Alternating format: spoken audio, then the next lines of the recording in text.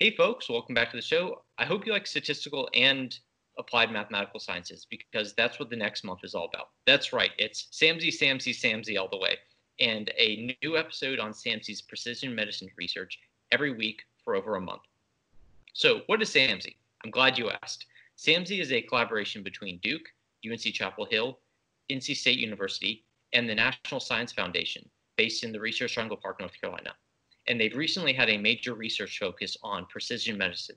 So I thought it'd be good to catch up on the variety of research themes that they've covered. So if that sounds cool, don't forget to subscribe and click that bell button to hear when more of the episodes come out. And today's hitherto silent guest is the whole SAMSI package right there, John Nardini.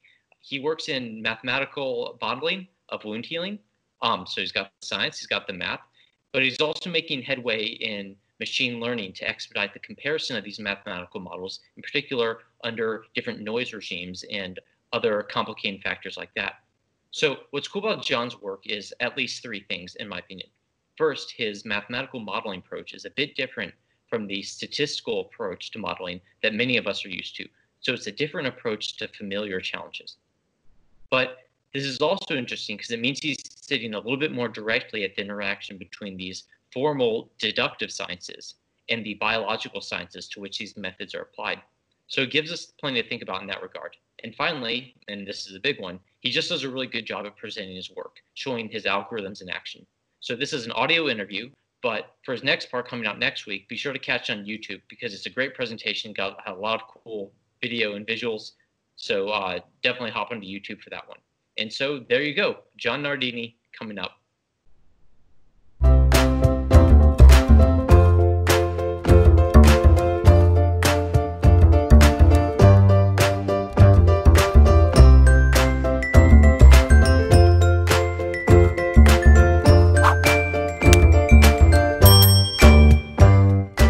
John Nardini, maybe you could tell us a bit about your research at SAMSI and NC State? Yeah, so right now I'm a postdoctoral scholar at both SAMSI and NC State University, and I'm in a precision medicine program at both these institutions. And my research interest really is to use mathematical modeling to better understand biological phenomena. So what this means is that we often want to come up with mathematical models that we can easily either analyze their properties or simulate them numerically to provide insight into biological processes where maybe these experiments are expensive or very time-consuming to perform, whereas, on a computer we can simulate these things and different hypotheses very, very quickly.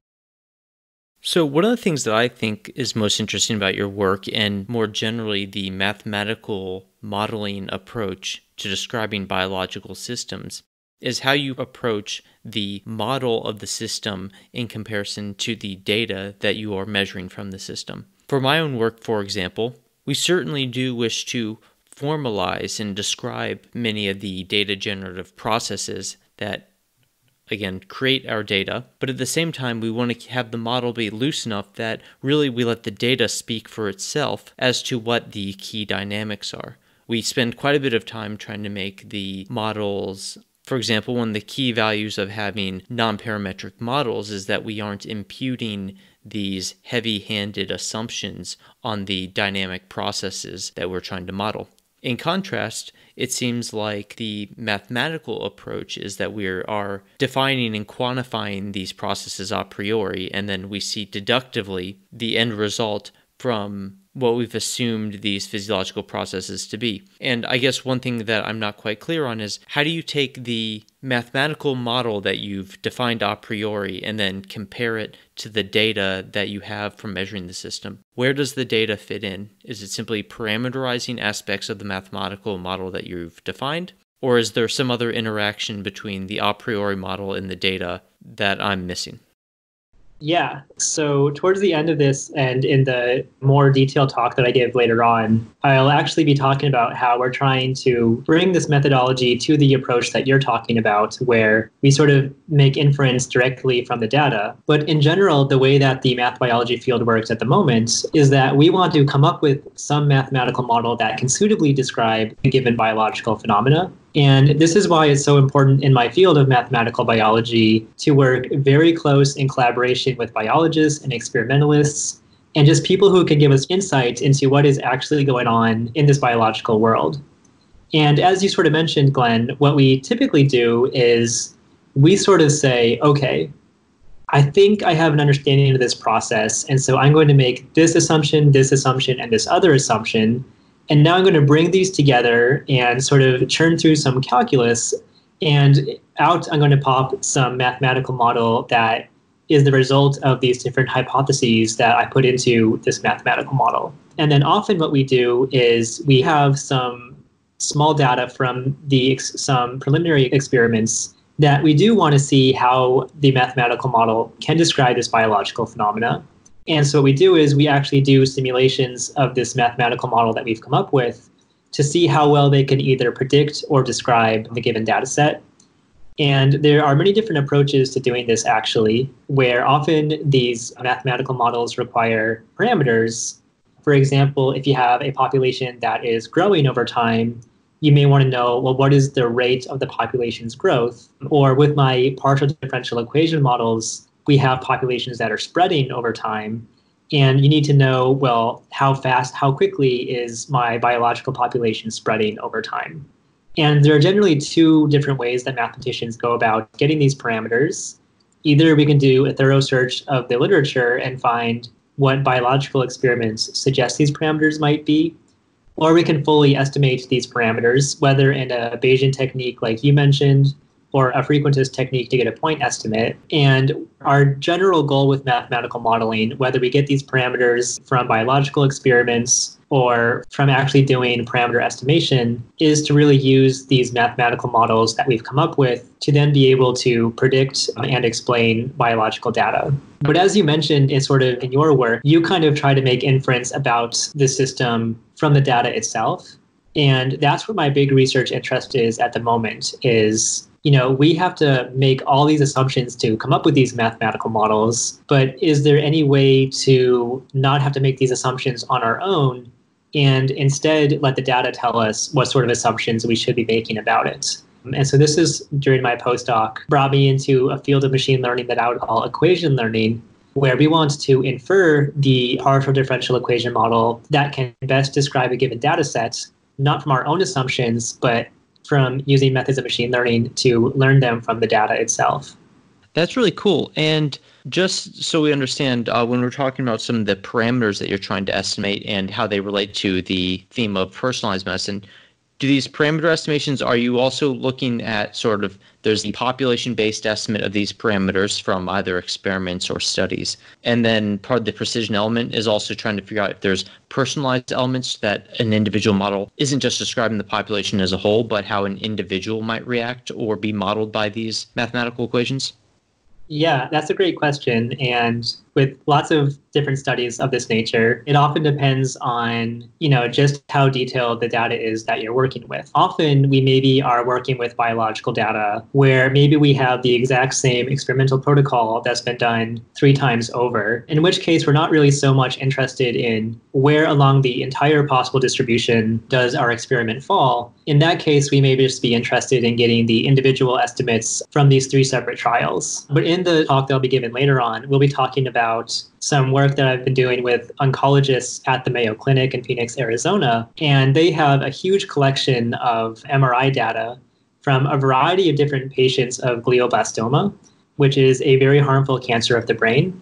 And so then when you have access to a very high fidelity data set in terms of different types of patients or something of that nature, then you really can try and infer not just what do parameters look like for one individual experiment or patients, but you can also try and infer what the sort of population level parameters may look like, as well as their distributions. And we haven't been able to work on this yet, but something we talk about all the time is using something like nonlinear mixed effects modeling technique to be able to look at not just individual parameter estimates for patients, but also what the overarching population distributions may look like for these biologically realistic parameters.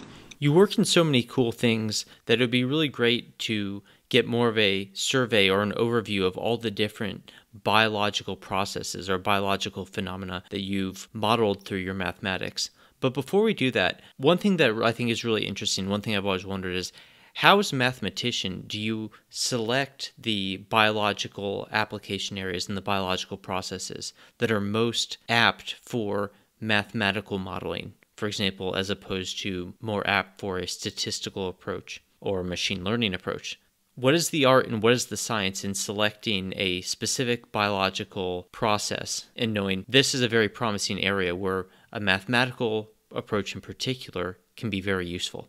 Yeah, that's a great question. I don't know if I've ever been asked that before. In general, I guess when we look at a given biological phenomena and we want to know, can mathematics help us understand this? What we need is data that, when we look at the data, it looks like something that we know we can describe through mathematics. And it has to look like it's a little bit predictable so that we can understand what the dynamics are and nothing too crazy is going on in the background. Now, in terms of what sort of biological phenomena I'm interested in working with, my PhD dissertation was focused on experiments to imitate the wound healing process. So most of us have previous experience with wound healing where we know that if we have a cut or a scrape to our skin, we know that our skin cells kind of magically know how to restore the integrity of the skin all by itself. But it turns out that this process is a pretty complicated scenario with many different overlapping stages. And in particular, there are some small incidents where the wound healing process fails, which we call a non-healing wound.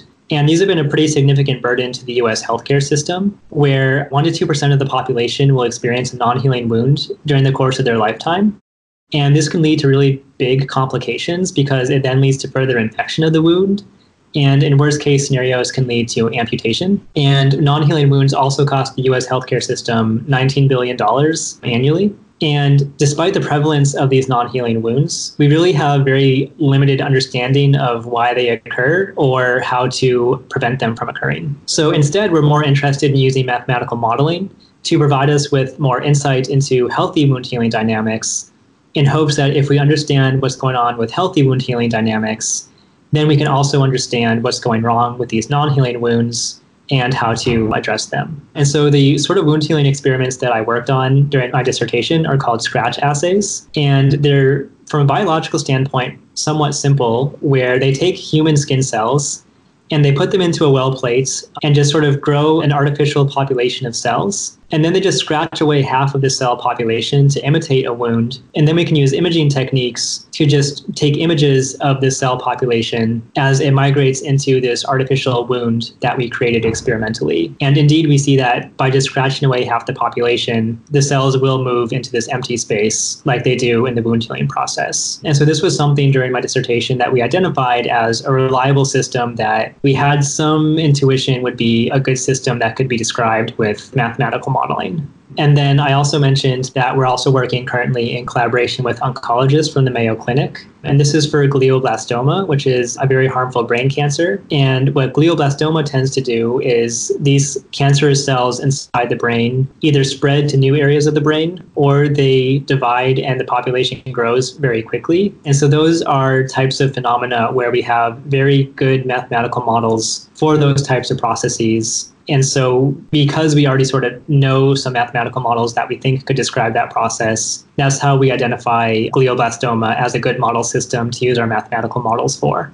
Well, that's really cool. Just not to name drop, John, but Henry VIII had a perpetual non-healing wound for like the second half of his life.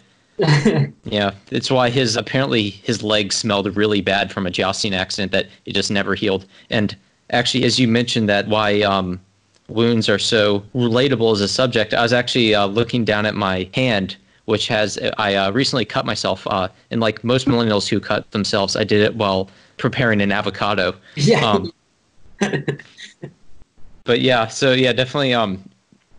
I do like that. And it also, I think the audience can really appreciate the elements that you're bringing here, where basically, like, for example, if you think about the wound system, what it sounds like you're doing is you are recreating in vitro this sort of baseline state and a wounding process, and then modeling the dynamics after the wounding process happens.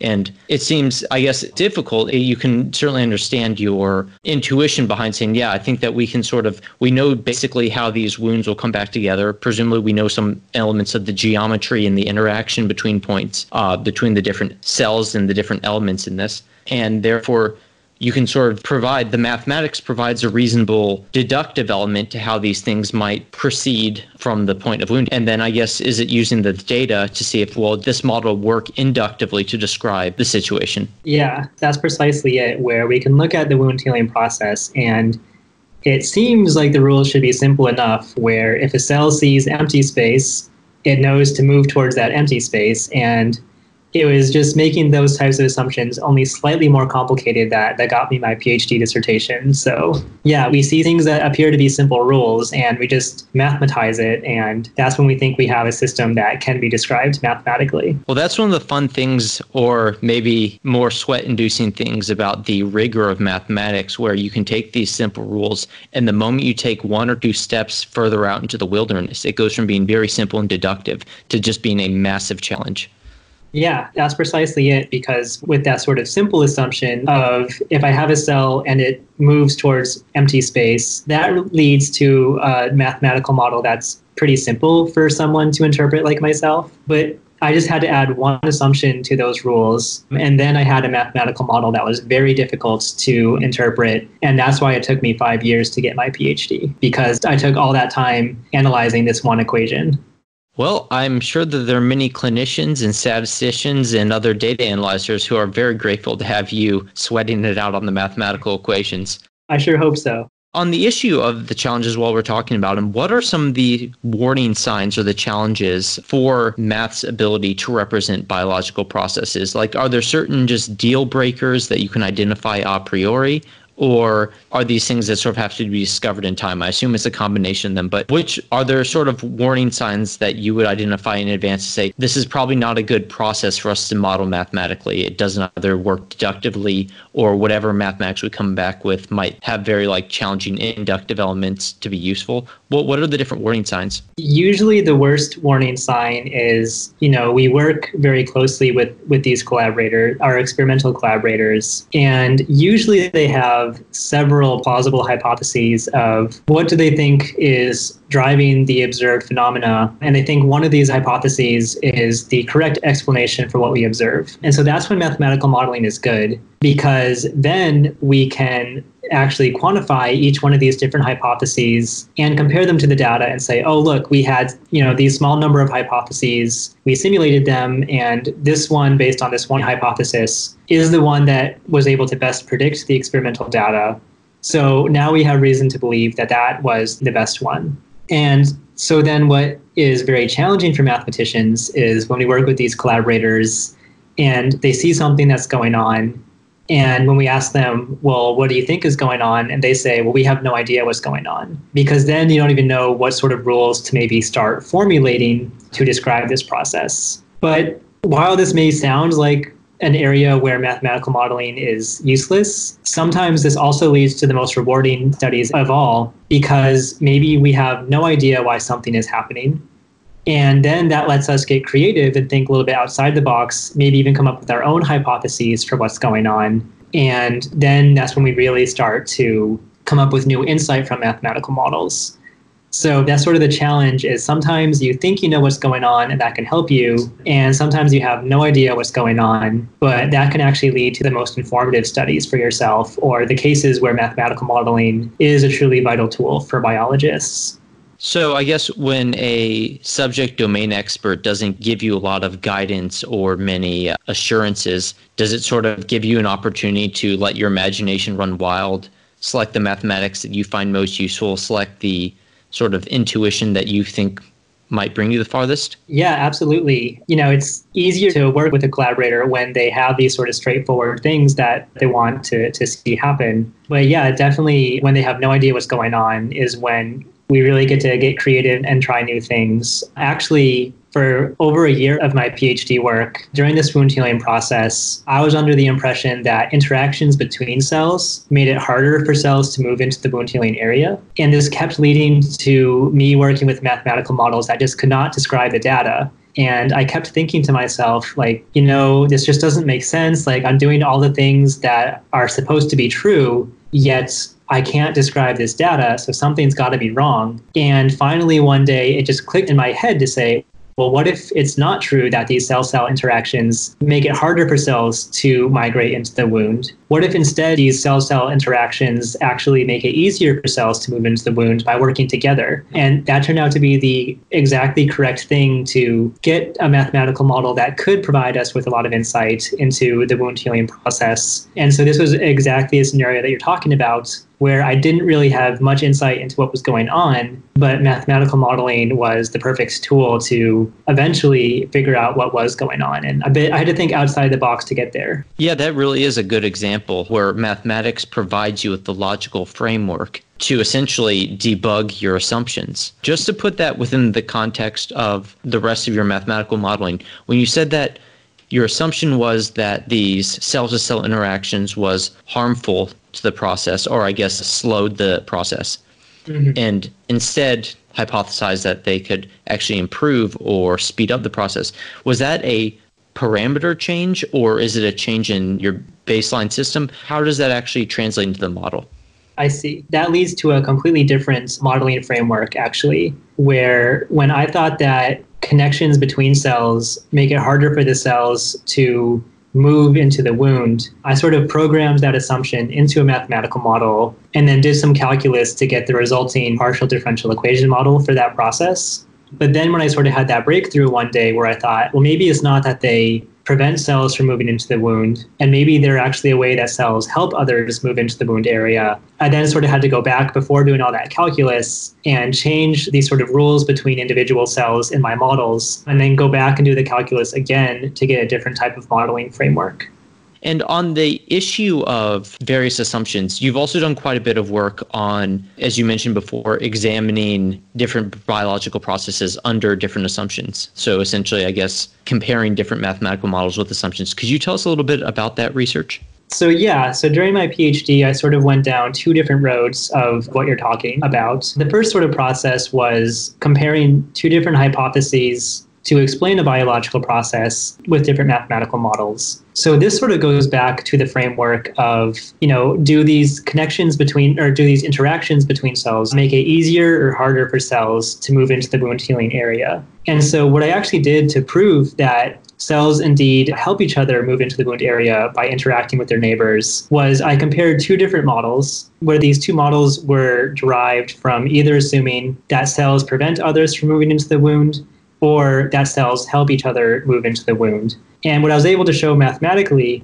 was that the mathematical model that assumes cells help others move into the wound area did a much better job at describing our experimental data of this process than the analogous mathematical model that assumed that these connections between cells make it harder for their neighbors to move into the wound healing area. And so mathematically, this is what we call a model comparison study, where we sort of translate two different hypotheses into mathematical models. And in general, what we say is that the mathematical model that can more suitably describe the given experimental data sets is the correct modeling process. And so this first study was one way in which I talked about indeed cells interact with their neighbors to help others move into the wound area. But then alternatively, you also mentioned how we can sort of perturb the experiments to see what will go on. And another question that our collaborators talked with me about during my PhD dissertation was that not only are cells interacting with their neighbors during the wound healing process, but we can treat these experiments with different types of chemicals, and we'll see very different rates of migration into the wound healing area. And this was really interesting because what we observed is that by treating these cell populations with different types of chemicals, or with different patterns of these chemicals, we see that the rates of migration change pretty drastically during the experiment, which told us that the behavior of cells can change pretty drastically based on the chemicals we give cells as well as the patterns with which we treat these cell populations. But the previous mathematical modeling frameworks that were used for these types of experiments didn't really consider that cells might change their behavior. And so I was able to sort of quantify this with a different type of mathematical modeling framework, where I now considered not just cells that are migrating into the wound area over time, but also changing their behavior based on the present chemicals in their environment. And so this led to a whole new type of partial differential equation modeling framework, where we could also talk about not just patterns of cell migration, but also how chemical concentration can change these rates of migration into the wound area. Just to be clear, are these sort of the chemicals in the environment of the cells, are these supposed to be like treatments, or are they more like biological residues and other things like that, or some combination of the two? It would be an either or for that. So I guess I should back up a step and say in these scratch assay experiments that I was modeling for my dissertation, there is only one type of skin cell that we're considering in these experiments to make them as simple as possible. But this is, of course, a pretty drastic oversimplification of true in vivo wound healing in our cells. Because if you looked at a cross-section of your skin, there are several different layers of the skin. And so we're really only imitating how the most external part of our skin migrates into the wound area. And as you mentioned, really during the wound healing process, there's a lot of communication that's going on between different cell populations. So one sort of explanation for these different chemical concentrations during our experiments is that these chemicals would be supplied to these outermost skin cell types from a different type of skin cell type. Maybe it's skin cells that are deeper inside the layers of skin, or maybe it's from cells from the immune system that sort of entered the wound area to sort of clean up the wound and then tell these skin cells to start migrating. So it's definitely in part, to better mimic the true wound healing that goes on inside of our healthy cells. But also earlier on, I mentioned non-healing wounds, in which case these cell types fail to heal. And so the idea here is that, of course, we may want to model the scenario where we use some sort of topical treatment that involves these chemicals to get these cell populations to actually heal when under normal circumstances they may not heal. And so the idea for this framework is that it could both describe the actual dynamics of healthy wound healing, or they could imitate a clinical trial to try and get these non-healing wounds to properly heal. So some subjects that we haven't touched on much yet are parameterization and equation learning. How does that fit into your work? Well, you see, more often than not, we think we know what's going on inside of the experimental process. But the truth is, our skin cells don't care what we think they're doing. They just do their own thing. And there are definitely situations in the literature where we've had mathematical models that we thought could suitably describe a given process. And then down the road, maybe 10 years later or something, we realize, those assumptions we made were completely wrong, and we have been using the incorrect model for the past 10 years because of that. And this happens, it's part of the scientific process. So now we're also sort of interested in, well, what do we do when we don't know what's going on in the experimental system? Or is there a way for us to ensure that the mathematical model that we're using really is the best mathematical model to describe this system? And so this is how we sort of come into the equation learning field of machine learning, where our goal is to observe a given data set to mimic maybe a biological process or something of that nature, and then use machine learning to infer the best model out of many different possible models to provide us with insight into this process. So equation learning it removes the burden on us to sort of say what the underlying processes for this biological process are. And instead, if these methods can reliably work, then we just have to use this framework, infer the mathematical model that can best describe a data set. And then as experts in this field, we can say, I recognize this mathematical model that says that, these cells are spreading with this sort of rate, and maybe they're also dividing with some other rate. So it's just a different way to test what's actually going on inside an experiment. So just to ask a more big picture question, where do you see statistics and machine learning models adding to the mathematical approaches like the ones that you use? Is it for learning new parameterizations in the model and quantifying the uncertainty around those parameterizations? Or is it trying to find new ways to automate the selection process between a variety of equations so you can consider more potential mathematical equations at once as plausible representatives as plausible descriptors of the biological process? Or is it things like you want to use them to better interpolate between real-world observations so that you can give more data by which to measure the modeling accuracy of your mathematical models? Where broadly is machine learning likely to contribute, and where does it already have some success stories?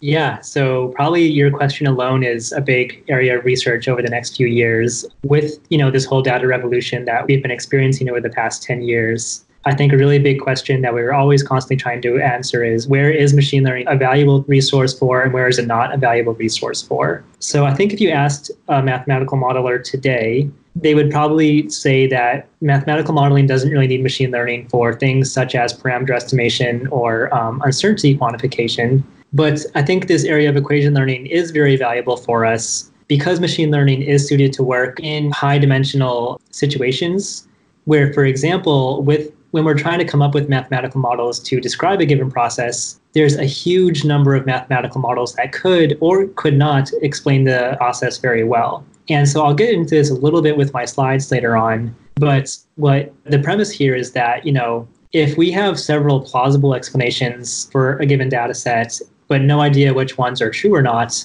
we could very quickly find ourselves with tens or maybe even hundreds of mathematical models that maybe could describe a given data set. And it'll take someone years to go through each one of these individual models and compare them to data, especially if you want to do this accurately. And this is the sort of area where machine learning is great for, because methods from machine learning can go through these large number of scenarios pretty quickly. And so this, I think, is where machine learning will be very valuable for mathematical modeling, because it can sort of go through these many possible assumptions for us so that we don't have to go through them, which would be a very long and time-consuming process. Well, I don't want to delay any more from seeing your presentation because I think the audience is going to be eager to see this now. What you're describing is so cool. But before we hop over to your presentation in your technical deep dive, just very quickly, you mentioned the data revolution in your field. And I was just curious, where is the data revolution coming from in your field? Is it the digitization of lab data, for example, or is it that you have more population surveys and things like that? Where is your data, presumably digital data, coming from? And why is it more abundant now? I think data is more abundant now because we have better ways to actually analyze data. And again, I guess this goes back to machine learning and artificial intelligence and those things. But for example, working in areas of mathematical modeling for cell biology, it used to be that, maybe we have an experimental image of a cell population over time. And the experimentalists used to have to take these images and hand count the number of cells over time, or by hand pick out, okay, there's a cell at this location, and this location, this location, that location. Whereas now methods of machine learning are making these processes automatic. And so now we can spend a lot more time actually collecting experiments and doing them in high throughput. Whereas previously, we maybe had to spend more time doing this manual labor to actually go from images or experimental data to other types of data that are more amenable to analysis with a mathematical model. Well, I really like and appreciate that example because one time I had to spend a week as that person with the clicker counting the cells. Yeah. So, I definitely appreciate that and how I did not mind being replaced by a machine in that task. But without further ado, let's hop over to your technical presentation. John, thanks so much for your time, and I will see you in the next part. Okay, sounds good. Well, that's it for this episode of the Pod of Asclepius. We hope you enjoyed it and will tune in for our next episode. If you're watching from YouTube, don't forget to subscribe to our channel and leave a like. You can also follow us on our other social media channels, including LinkedIn, Twitter, and Instagram. Have a great story or presentation that's ready for prime time? Or know someone who does? Drop Glenn an email because he'd be happy to hear from you. We would like to thank our sponsors from the American Statistical Association section on Statistical Learning and Data Science, section on Medical Devices and Diagnostics, and North Carolina chapter. The views expressed on the show are those of the speaker and not their employers, our sponsors, or anyone else not saying the words.